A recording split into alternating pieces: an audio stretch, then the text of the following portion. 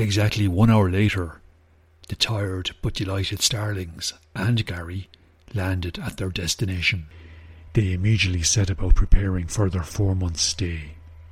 They scouted out pastures, trees, and old buildings that they could settle in for the next while. Seb and his gang, including Gary, spotted an old, dilapidated barn and decided that it would make an ideal base.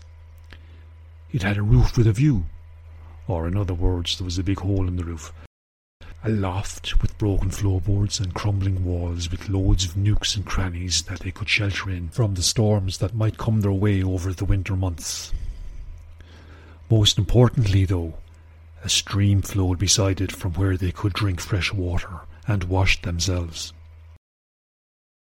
However, they had to negotiate terms with the resident of the barn, an old owl who went by the name of Senor Zabi.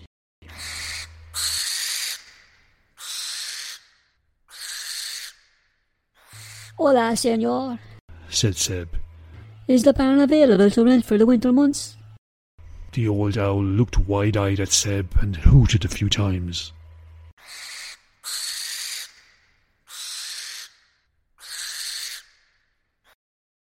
See, but it will not come cheap. A cheeky couple of the other delinquents started to snigger. Did he just say cheap? Said cheeky number 1. He did. Said cheeky number 2. Cheap, cheap, cheap, cheap, cheap, cheap, cheap, cheap, cheap.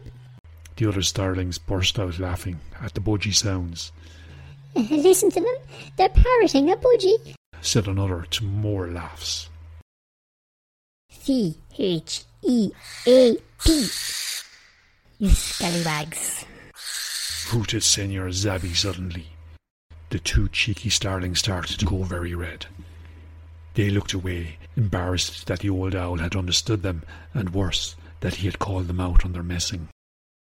Silence descended on the other delinquents too, not because of what Senor Zabi said, but because of the way he twisted his head around by 180 degrees. Basically, this freaked the starlings out. They half expected his head would fall off, but it didn't.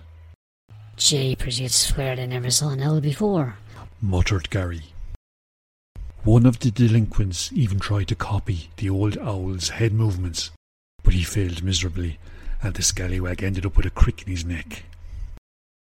Senor Zabi struck a hard bargain. After much haggling, the delinquent 13 agreed to pay 260 cac rent each month. That is, 20 cac each, for the pleasure of staying in such a luxurious place. Senor Zabi would continue to live in the loft, while Gary, Seb, and the others would keep to the ground floor and the crumbling walls. The starlings quickly settled into a routine. They got up at sunrise each morning and went on a search for breakfast, which for the starlings consisted of caterpillars, moths, and the odd beetle, and the very odd mosquito. Gary's breakfast usually consisted of anchovies or sardines. The delinquent 13 then met up at the stream beside the barn for a drink, a wash, and a quick gossip. Once that was done, the first training session of the day took place. Lunch, a meal of insects for the starlings and sardines for Gary, was always held at midday.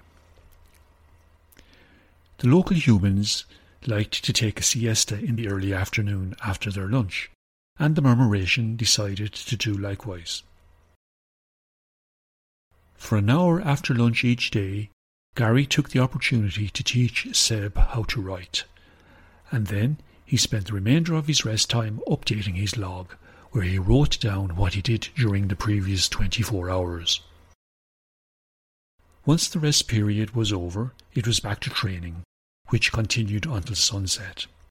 The Murmuration then feasted on the swarms of insects that were out and about at that time of the evening, while Gary normally took a quick spin to the sea and caught his supper in the fading light. Most nights, before they went to sleep, the starlings and Gary used to swap stories with Senor Zabi before he went out for his midnight snack. The young starlings tried to impress the old owl by telling the craziest stories that they could make up. However, Senior Zabi always had the upper hand, or wing, with the tales he used to tell. Senior Zabi told one tale that really caught the delinquent's attention, especially Seb's. It was all about how the humans made use of discarded feathers from geese and swans. Senior Zabi told of how in the past humans used to put the tip of such a feather into a small pot that contained a liquid called ink. The humans then took the feather out of the ink pot and checked it to see if enough ink had gathered on the tip. They then transferred the ink off the tip by scratching it on a parchment or a piece of paper. The starlings were intrigued. Why would you scratch a piece of paper with a discarded wing feather? Humans, what are they like? Then Senior Zabi blew the starlings' minds. The feathers and ink used to be what humans used to write with before pens and pencils were invented. This made Seb even more determined to learn how to write. After all, if the humans needed a bird's feather to write with, then it would be awfully bad form if he, a bird, did not learn how to write too.